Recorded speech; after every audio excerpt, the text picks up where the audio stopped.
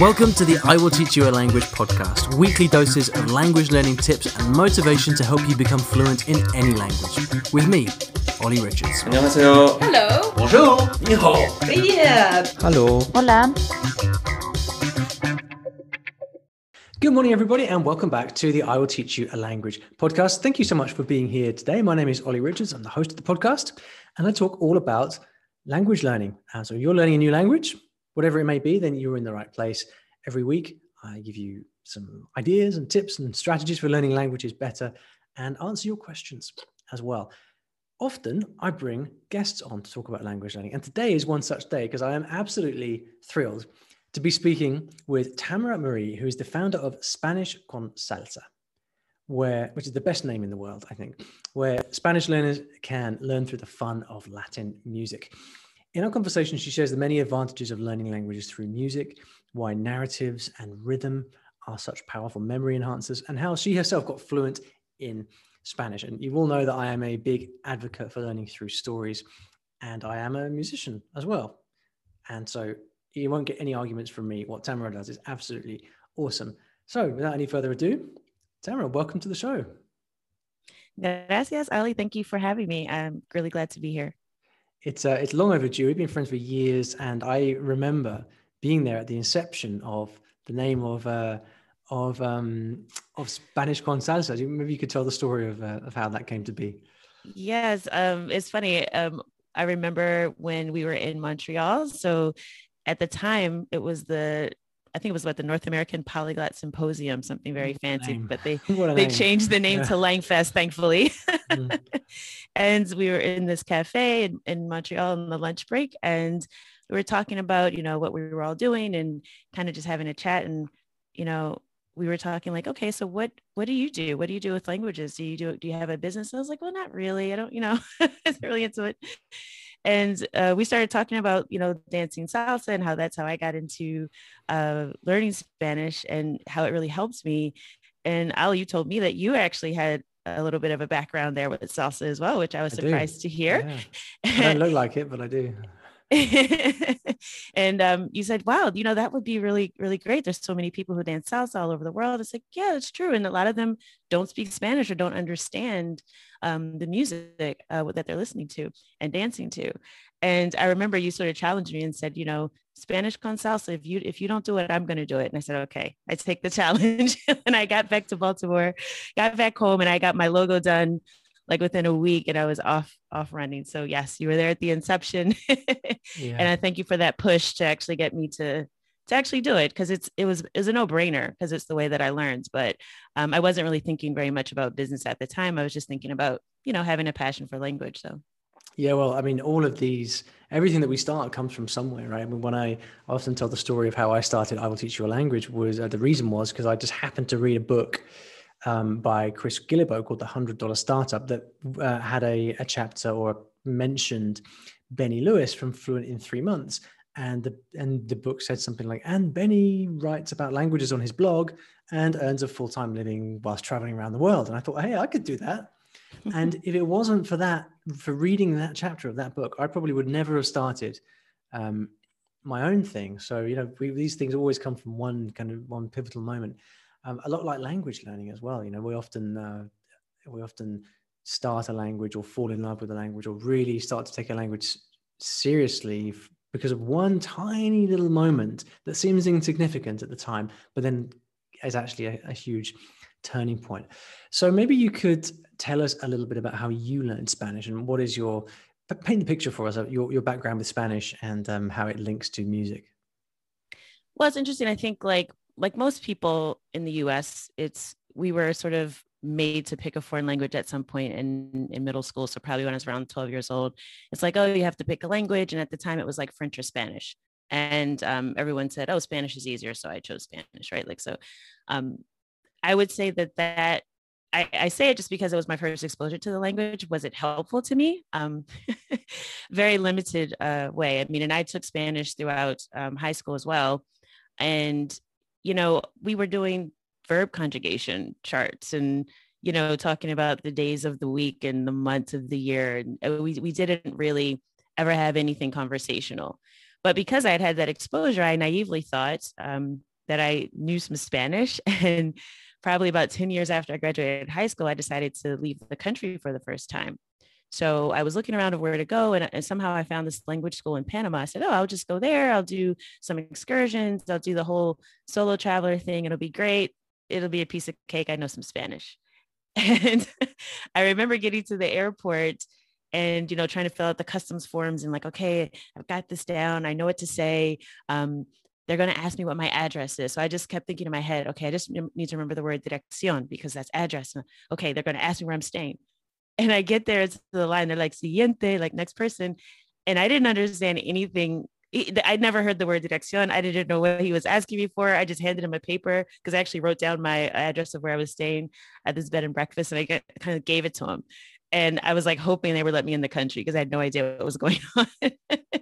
So I quickly learned when I actually tried to use my sort of high school Spanish skills in the real world that it wasn't working out too well. And I did take classes for about a week when I was in Panama, but that really did encourage me that when I got back home, I would take it a little bit more seriously. So I think it's really that failure that propelled me into taking the language more seriously as an adult. And sort of around the same time, I had a friend that was trying to lose a lot of weight and she was starting to work out. So I didn't really have to lose weight, but I just wanted to be active, right? Because I had a very sedentary job. I was working in an office. And I said, sure, I'll go with you to the gym. And I saw this class like in the back and it was like the lights were dim and there was like this really short little energetic instructor at the front. And she was just moving and everyone was like partying. And I was like, what is going on in there? And that was Zumba. It was a Zumba class. And I got addicted to Zumba and started going there. And once again, naively thought that because I could do Zumba that I could dance salsa. Which I had a rude awakening when I went to my first salsa class and they did partner work. And I said, oh, I have to dance with someone else. So, yeah. And so I think sort of like the union of those two things, like me having that travel experience in Panama, where it was, I really couldn't understand what people were saying, despite having some background with Spanish. And then also just sort of getting involved in the Latin dance community that really just sort of brought everything together for me. And then Spanish was just a part of my life. So it was natural for me to put some effort towards getting better. You say it was part of your life. Mm-hmm. Tell me a bit more about that. Was that because of the Spanish in the music or because of the people you met when you were dancing? What did that look like? It's really all of the above. I mean, I think that's the thing about music. It's part of culture, right? Language is also part of culture. These things don't exist in a vacuum. So as I became exposed to the music, first through, sort of like a Zumba class, but then later actually going to classes, meeting people, being a part of a community. It's a really diverse community, but there obviously are people who are native Spanish speakers that dance Latin dance. And I was just meeting people. I was listening to the music. I was dancing to it. I wanted to understand it because there were all these amazing songs and I'd be singing along sometimes. And sometimes I knew the words, sometimes I didn't. I was just sort of faking it. And, but I was really driven to understand what it was I was saying. So it became just sort of a natural thing because I was going out dancing all the time. I was listening to the music when I wasn't out dancing. I was taking classes and I was meeting people. So I just decided, I'm going to make an effort to speak more, to practice, to learn not just the songs, but how to have a conversation. So it really did it gave me a natural reason to want to learn the language other than just sort of, it would be fun to do, right? It was just, I was always around it and always being exposed to it. So it was more natural for me to incorporate the culture in that way. You've got that dual prong of motivation and consistency as well, which is sometimes so hard to manufacture if you don't have this reason why. So on the one hand, you're really motivated because you've got this thing that you love, but then through the community and that routine, you've then got consistency. So you're actually showing up every day or a few times a week, and then you're just getting that as part of your life. And it's really easy to see in that way how the language can kind of just follow, not without work, of course, but it's the perfect scenario for you to kind of develop a knowledge of the language. So when you think of Spanish, what does music mean for you? What does, I'm not entirely sure what I'm asking here, but often people ask me the question of how does music, is there a link between music and languages? And it's a very difficult question to answer. But when you think of Spanish, do you think of music, or vice versa? When you think of music, do you think of Spanish? Like, Well, it's interesting for me. I always tell people that, because sometimes people ask like, well, how do you learn a language through music? Because sometimes doesn't the music get in the way, right? Like the melody, and like I'm focused on that, not necessarily the words. But there's a few things I'd say about that. One, just from sort of when we're like toddlers, right, or babies, and our first sort of language activity, a lot of our early language memories have melody and have rhythm and have music. I always ask people like, okay, if I were to ask you what letter in the alphabet comes after O, right? A lot of times in your head, you have this like internal dialogue where you're singing the alphabet song, right? O-M-N-O-P, right? So there's so many links we have, and music has this way of just getting into our brains and not letting go of our memories. And the emotional component of that also sort of latches onto us because we have these memories that are important to us, or they're pivotal to our lives. So I think that our earliest memories of language actually do have a lot to do with music, and with Spanish in particular. And and I'm not sure sort of how it is in Spain as much, because my experience is more of Latin America, but Latino culture is like so imbued with music. I mean, if you go to a party or a get together, there's always music playing, people are dancing, and it doesn't have to be a dance party. I think people kind of misunderstand it, like, oh, you're at a club. No, it's dinner. Like we're just having dinner. There's music playing and let's dance right now. I mean, it's just such a part of Latino culture. And there's songs that literally like everyone knows, even if they're from different countries, because there's certain artists that are, very popular internationally. So you go to a party and people just break out in song and everyone knows the same song. So I think my observation as a part of the culture, it's just very, very present. So it's really hard to ignore. And it's really hard to learn Spanish without having that component, because you'll find yourself in many social situations where you're completely lost, because it's such a part of how people live their lives. In Latin American countries, in the Caribbean especially, music is just ever present. So it's really difficult to separate the two. And for me, because that was sort of my gateway into the language, I got a lot of insight into the people that speak it as well, and not just sort of, oh, I'm really good at grammar, right? It was, I have an understanding of why, sort of people are the way they are, and why the cultural norms are the way they are through the music. So for me, you can't separate Latino culture from its music. And there's so much transmitted, so much meaning transmitted through the music. And of course, through the vehicle of language. So it all really ties together. It is interesting, isn't it? When you ask the question, what does music have to do with language? The answer may be more or less clear. But then if you ask the question, imagine that you removed language from the music. So music was no longer a part of Spanish, or in Portuguese in the case of Brazil. It's impossible. It just doesn't work. You take music away from Brazilians or music away from Cubans, and you don't have the culture anymore. So no. It's almost like it's something.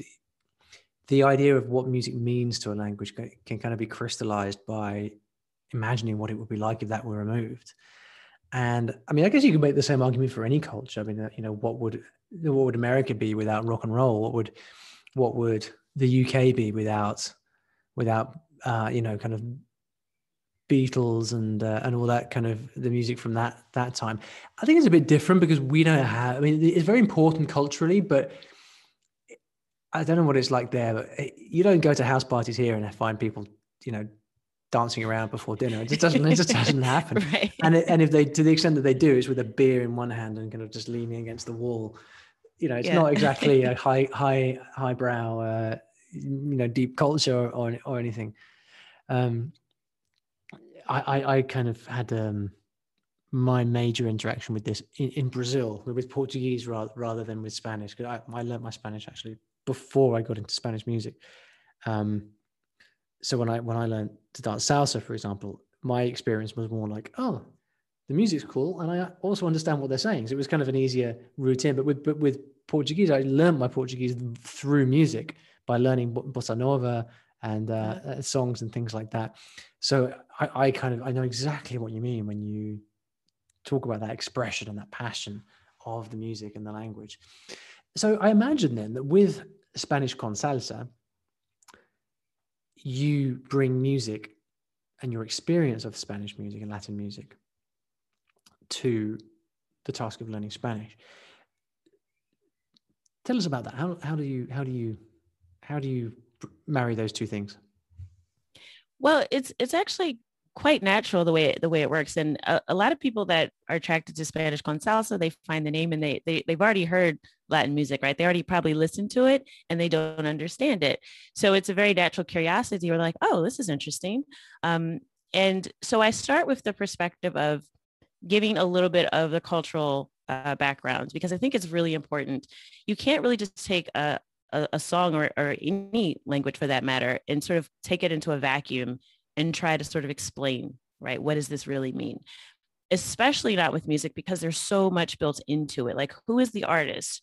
Where are they from? Why is that important? And not that, I give like an essay on or anything like that, but I do try to explain sort of an introductional way that these things matter, right? Every country in Latin America has its own history, its own culture, its own way of speaking Spanish. You can't really just sort of apply this boilerplate idea of this so-called neutral Spanish to the learning experience, in my opinion. So I start off with giving that context, right? Why does the speaker from Puerto Rico sound like this versus the song that you might hear from Cuba that sounds a little bit different? So I try to give some of that context because it also speaks to some of the language that is used in the music, quite frankly. There are words that are completely different in different countries. And it's not just slang. I think people misunderstand that there's only this like informal sort of language that's spoken by young people that's in the street and it's all slang and it's not proper. There is some of that, but by and large, there are just words and phrases that are just different because of the country, because of the culture, because of the history, because of the indigenous languages that have interfaced with Spanish in those different countries. So if you don't have an appreciation for that, you can get lost really, really quickly with Latin American Spanish because you won't be understanding things and you won't know why. So I try to demystify that from the beginning so that people really get an idea of why the stuff matters and why the culture matters. So I start with that perspective, but then, I use opportunities in music to teach things like grammar that would otherwise probably be pretty boring. So for example, there's a song by Marc Anthony called Valió la Pena, which, as you know, means it was worth it. And people go, oh, but it's a song. And I'm like, yeah, but people say that all the time. Vale la pena. It's worth it. It's a part of daily conversation. It's not this poetic phrase. So I tried to use the music and the lyrics to give examples of things that can actually be used in day-to-day conversation and use that as the context for it. So I've had students, for example, who, have come across a situation where they had to use a particular phrase and they'll go, oh, I remembered that Marc Anthony song, because it really does drill words and phrases into the memory. So that's really the approach. And I also really focus on listening comprehension because a lot of people struggle with understanding native speakers. And to me, using authentic content where you're listening to native speakers who are making content for other native speakers, right? It's not a Spanish course. It's not, I'm going to talk very slow and formally. Hola, ¿cómo está usted? It's like, no, they're just like they're in it. The music starts and you gotta catch up. So I think that that's important because, we don't encounter music in the real world. I'm sorry, we don't encounter language in the real world with sort of, transcripts walking around underneath of us and where everything's going to be nice and slow the way we want it. It's only going to have the vocabulary that was in our Spanish course. That's not how the real world works. So I try to really get people to focus on using the music for listening comprehension because it has a repetition, has the melody built in. You're listening to native speakers. You start to get used to the cadence of the language, how people talk. Even though I know singing is not the same as sort of conversational Spanish, but at the same time, you're hearing a native speaker using the language in the real world, right? In a real world context. So it really does help tune your ear to the language as well as enjoy the music. I was going to ask you about this because often, when I used to teach English,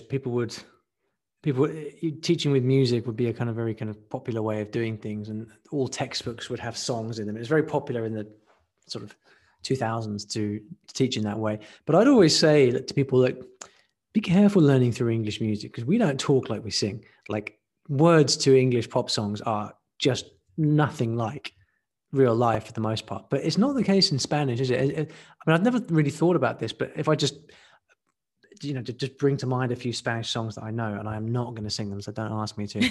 But the lyrics are it's pretty much standard Spanish, isn't it? It's not too removed from daily conversation.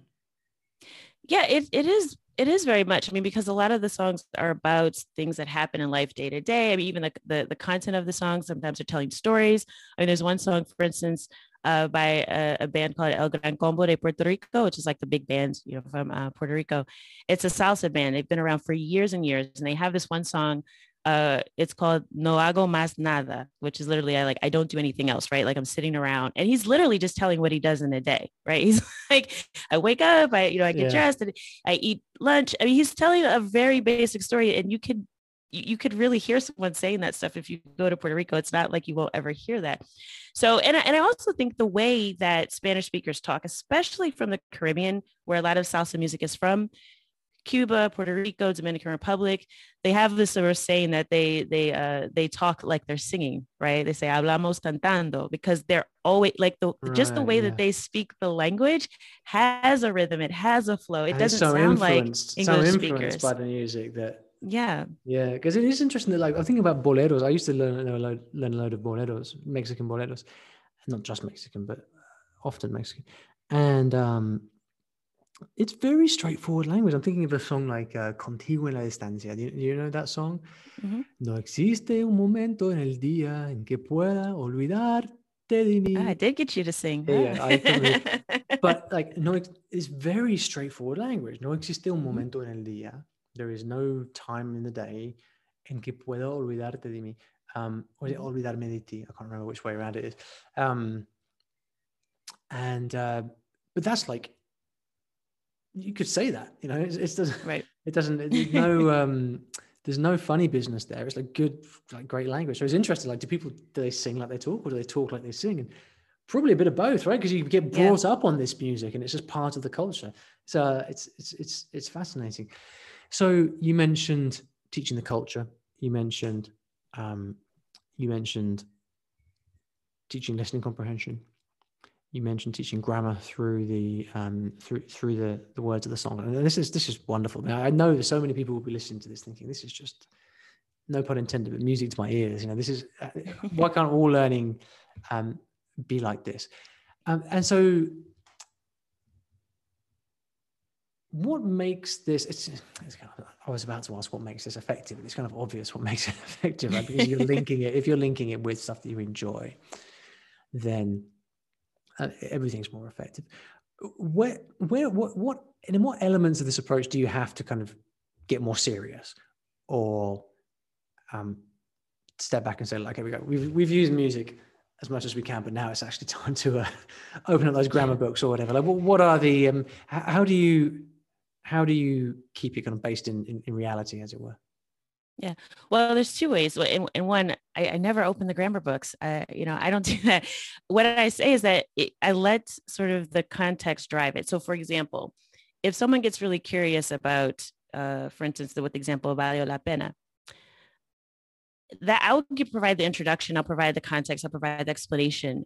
But if they want to delve more into, for example, the preterite past tense, because of that, because they're curious about the structure of the language, because they've been exposed to this, that's sort of something they would do on their own. I don't spend a whole lot of time going through grammar, because I think the most important way, or the best way to really learn it, is through the examples and kind of seeing how it's used in context. So that's what I focus on. But I do think that sometimes a subject that may seem boring becomes more interesting because you're driven to understand something specific. So yeah, someone might open up a textbook and do a deep dive on it because their interest has been piqued, but it's not something I really focus on. But the things that I do say that, in terms of getting serious, quote unquote, or really just making a commitment, really, is that one, the consistency in the time. You know, I think sometimes people think, oh, well, like I have a playlist in Spanish. Like I've gone to YouTube and I've Googled some of those really poorly done lyrics videos. And so like, I got it, right? And no, you don't. There's many people who spend time listening to the radio in Spanish, listening to Latin music, and they have no idea what's being said. So we already kind of know that doesn't work. It's not a passive exercise. So particularly for listening comprehension, I encourage people to take some time to sit down and do active listening, where they're actually looking at the lyrics, you know, doing that sort of semi-redacted sort of reading where they're looking at some of the words exposed. I take them through a few activities where you actually have to sit down and pay some focused attention. So it's not something you can do while you're like working out, for example, or, I'm in the car on my way to work and I'm just listening to it. So I got it. That's not really the case. You can do that in your free time, but that's not sort of your active learning time. And the other part is applying it in conversation. There's so many people who are learning Spanish for years and never speak the language.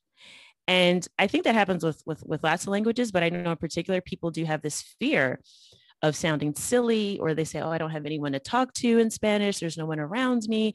There's all these barriers, right, to having those conversations. So we provide that opportunity as well. And I've actually built up a pretty decent team over the few years where I have Spanish speakers from all over Latin America that are language coaches that sit and they facilitate conversations, and they're so friendly. I mean, I've had people that were so intimidated, like, oh my gosh, I've never spoken before, but we've got a team of speakers that will make you feel comfortable, speaking the language. So we try to remove that barrier where it's like, I don't have anyone to talk to. I'm really afraid to talk. And we have discussions and we have conversations, and then that's where we get more focused on specific things. And the other piece to that, having a community sort of built around it, I think is also really helpful. But I do think that there's something to the fact that music sort of takes away some of that apprehension that people have about speaking. I know sometimes people say, oh, maybe you should go, have a glass of wine and you'll speak more freely, like when you're learning a language, but you don't really have to. Yeah. But you could also just like listen to a great song and save some of your brain cells, and you'll loosen up just the same. So I think using the music in our lessons as well makes our conversation sessions just run a lot smoother. So we have group sessions we do for people who sign up in our more formal program, but we also have sort of like a self-study option where people can book private lessons. But the idea is that they get speaking. I always say, don't move on to your next lesson until you've had a conversation about it, because you're not using it. And if you don't do that and you're not consistent, then I don't care how many songs you listen to, you're not just going to get fluent by osmosis. You have to actually put forth some effort. But I think the music helps shed some of that apprehension to get people speaking too. I had a comment the other day from someone. Sometimes I get these comments because I publish a lot of stuff on YouTube and increasingly on social media and stuff. And I often get questions from people who are considering learning with one of my courses. And they maybe can sometimes start to doubt my opinions on things. Like, so for example, one of the questions I often get from prospective students is, what variety of Spanish do you teach? Because you teach Iberian Spanish, right? But I'm worried about that because I want to learn Mexican Spanish. Mm-hmm. And I've kind of got quite used to explaining why that isn't important over the years, because quite simply 99% of all Spanish is the same anyway. And if you go from one country to the next, it's small changes that take place, which you learn anyway once you start to spend time in that culture.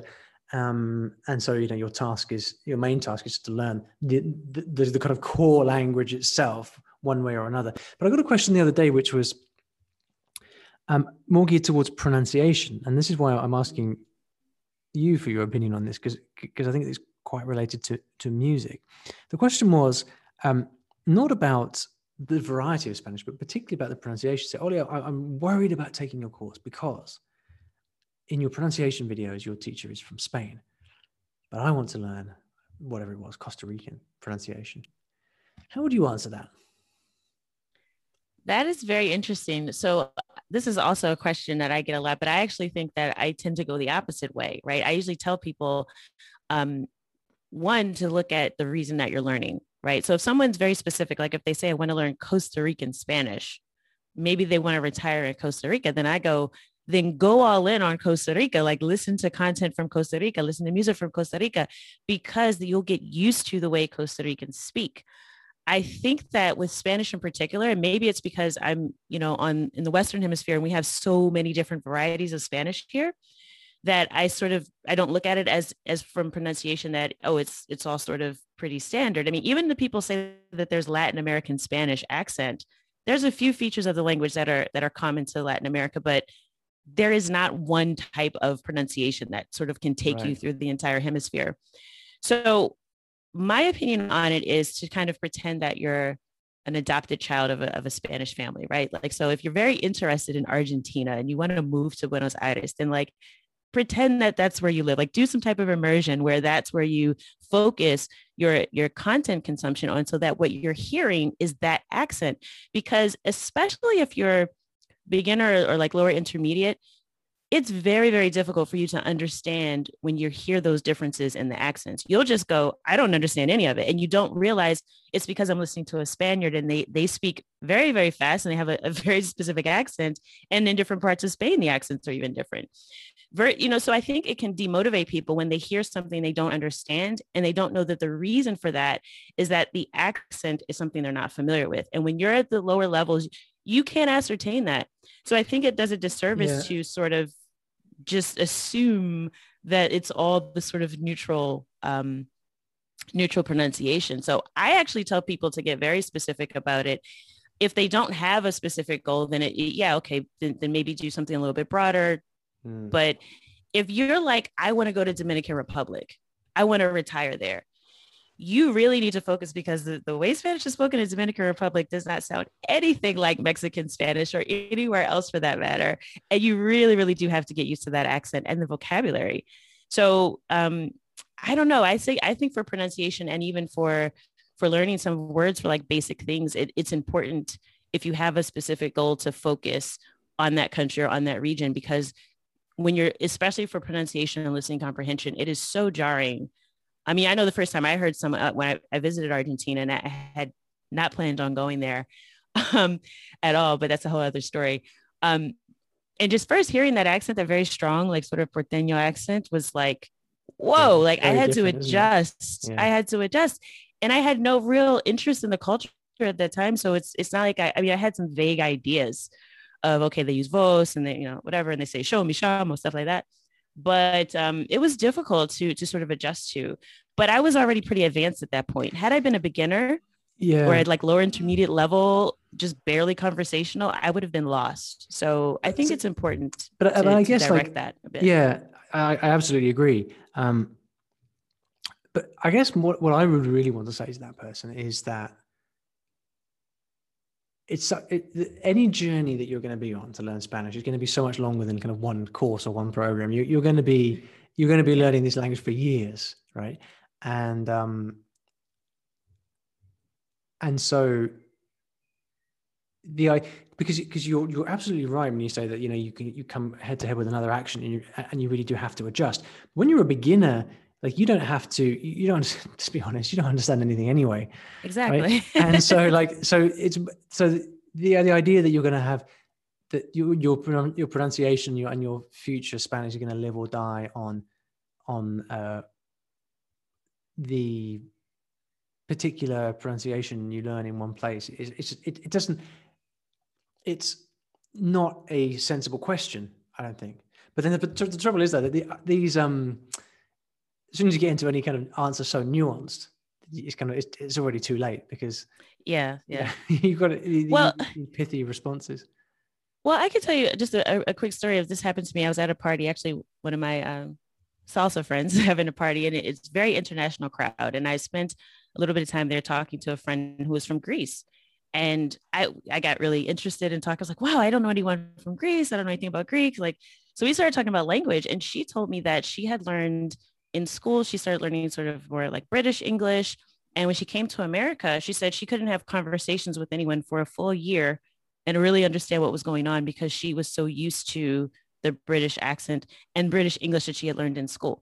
That surprised me because I have never had that experience. But hearing her say she started learning English in grade school, and then as an adult, she moved, probably in her 20s, she moved to the US, and she thought, I know English. And it took her a year to be able to feel comfortable in a conversation. To me, that is really telling. So I think that's why I said having goals is important. If you're just sort of learning Spanish as sort of a hobby and you don't have anything specific, then sure, take a course, get the foundation. But if for instance, you're going to move to the US, why would you sign up for a British a course by someone who's speaking British English because it won't serve you. So I think it's just about efficiency and time.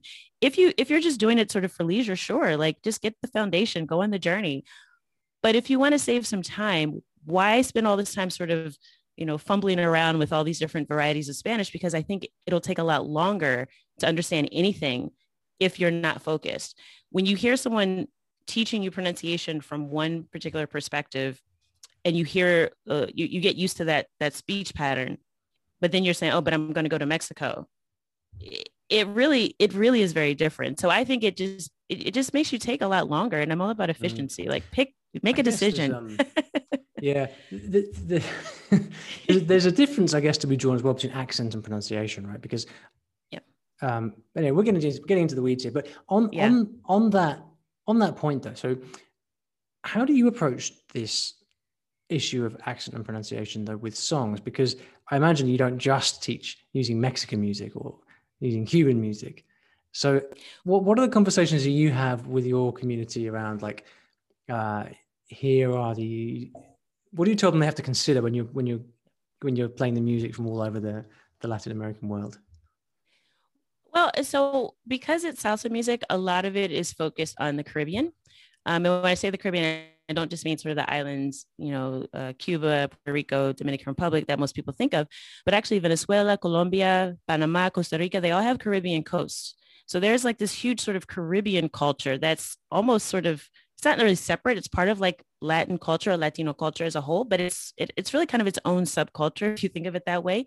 So a lot of the pronunciation features are very similar in those different regions of countries of where salsa music comes from, or where bachata music, or the genres that I focus on. So I don't do Mexican music. I don't do Spanish music. I don't do music for Argentina. Most of it comes from that region. So because there are so many similarities, I'm able to point those out. But what I tend to call out more is the difference between sort of the colloquial sort of speech and what's standard, because there are several aspects of pronunciation of Spanish in the Caribbean that are very different from a lot of the rest of the Latin world. So for instance, they tend to chop off lots of letters. So instead of saying para ti, they would say pati, like, so for you. It just sounds like pati instead of para ti. There's a whole syllable missing. So I try to point out for listening comprehension, this is what you need to be aware of about the accent, but you also need to be aware of what the standard sort of pronunciation is for these words. So I do talk a lot about just sort of what's prescriptive and then sort of what's practical. And I try to get people to be comfortable with understanding different accents, but also understanding as they're speaking the language, they need to be aware of their own pronunciation. So yeah, I think I am sort of biased towards the Caribbean. I think that's where all the best music comes from too. So it makes it quite easy because a lot of the features and the interesting thing, that music is worldwide. So people say, oh, it's Caribbean or it's Latin American. But I had an exchange student stay with me a few years ago, and she was from Spain, and she was a teenager, and she said that she listens to Romeo Santos, who is a Dominican artist who lives in New York, right? And sings a genre of music called bachata, which is from the Dominican Republic, which is half of an island in the Caribbean that a lot of people probably haven't heard of, but they know who Romeo Santos is because he's traveled the entire world. Same thing with like Celia Cruz, who's from Cuba, but she's traveled everywhere. And people know her and know her music. So by that token, are familiar with the accent, are familiar with some of the sayings and things from that culture. So it really has become international. But I do try to focus on understanding the difference between things that are colloquial versus sort of more standard. All this talk of music, it's really making me want to go back and kind of bust out my old salsa. I've got so much salsa music at home. I had my own salsa band in London as well for a while. I used to like do gigs playing salsa. It's really making me nostalgic. My last question for you: How do the features of music like rhythm, melody, and even the narrative of songs themselves help you learn and remember words and phrases and grammar more easily? I'd say the first thing is it grabs your attention, right? So rhythm has this way of grabbing onto our memory, right? So if we're listening to just noise, right? Like the difference between hearing, maybe you hear a dish fall on the floor, or you hear a bird outside, or we have all these sounds that we can hear that are just noise, right? But as soon as there's a melody or rhythm put to it, it now sort of makes sense, right? It becomes something that's memorable. It becomes sort of a chunk that we put in our memory. It's repeated. And now we kind of want to sort of know the resolution of that rhythm. So like you could imagine if someone started singing a song and they stopped in the middle, right? Like do, re, mi. It's like, you want to hear the rest of it, right? So there's something about the brain that wants the resolution of what you're hearing, and that rhythm sort of grabs you into. And also I would say, there are songs that tell stories, that do have narratives, and we're naturally driven to want to know how a story is going to turn out, which well, because you teach through story, that there's something about the human brain that wants to know how the story is going to turn out. And I think when you have high interest, that's one of the key components of memory, right? You're not going to remember things that are boring or uninteresting to you, because you probably won't pay enough attention to them to even notice them, let alone retain them long term. So I think all of those elements kind of come together. And then music also has repetition, which we know people always say repetition is the mother of learning, but having that repetition sort of built in means that you're less likely to forget it. So if you think about the chorus of like your favorite song, it's drilled into your memory. You can't forget it if you wanted to. I think even people who end up with dementia and Alzheimer's, they still like remember some songs sort of like in the back of their mind. So it really does sort of worm its way into your brain. So like I said, I mean, I know I've had students who, have told me that they had experiences in real life where they're actually in a conversation and they can sort of recall a phrase from a song, and vocabulary. It all just sort of sticks together. So it's really hard not to memorize something when it has a melody sort of built into it, because it just naturally grabs our curiosity, it grabs our interest, and it really connects itself to our memory. And especially when you're just listening to these songs over and over again as well, which you do with good music, right? You have it in the car and you just like put it on repeat. Yeah. Yes. It's just ringing so many bells with the similarity with stories, like you mentioned, the fact that one song, it's like a micro story in a way. A well-written song tells an amazing story. And I've been going back to a lot of Disney songs recently, and I'm just amazed at how much story can be told in a 3 or 4 minute song if you're good at it. It's really, really fantastic. Tamara, it's been so good to talk. Thank you so much for the time, and for such an inspirational approach to language learning as well. I absolutely love it. Where can people go to find out more about you? Sure. So SpanishConSalsa.com. That's my main website if you're interested in just learning about what we do. Also, wherever you're listening to this podcast, you can check out my podcast, Learn Spanish con Salsa. We have new episodes every Tuesday, and we talk about learning through music. We talk about culture. We talk about traveling. So if you want a playlist, you can check out the podcast, and I break down the meaning to lots of different songs on the show every week. Wonderful. Thanks so much. And well, I look forward to seeing you again, hopefully very soon, once the world opens up again. Yes. Like the before times. Yeah, the good old days. On this podcast, we spend a lot of time talking about quite advanced concepts and ideas in language learning, but I also have a series of courses which are for beginners, because actually more often than not, people come to me and say, look, Ollie, I just want to learn this new language as a complete beginner. I want to learn Spanish or learn Japanese or learn French. What do you have for me? And this is why over the last few years or so, I've been developing out this series of courses, which everyone claims their method is the best, right? So all I'm going to say about these courses is that I've created these courses the way that I would like to learn a new language myself if I was starting out from the beginning. So it's my thing, it's what I recommend. That's as much as I can say about them. The special thing about these courses, the unique thing, is that you learn through story. So I don't go in for any of these kind of technology gimmicks and apps and flashing lights and funny noises and things like that. I teach you through story. So right from day one, I get you reading a story in the language. You're reading, you're listening, right from the beginning, even when you don't understand very much. And then I come in and teach you through these video lessons. I help you uncover the language from the pages of the story, which is why these courses are called uncovered courses. Spanish uncovered, Japanese uncovered, Italian uncovered. It really is a way to learn the language to a very deep level. You won't get the same instant gratification that you get from Duolingo, but what you will get is a solid foundation and thorough education in the language that is going to give you all the groundwork you need to go on to become fluent in the language. If you'd like to find out more about these, simply head over to iwillteachyoualanguage.com and look for the courses option in the menu bar. That's iwillteachyoualanguage.com and click on courses in the menu bar. That will show you all the different beginner courses that we have.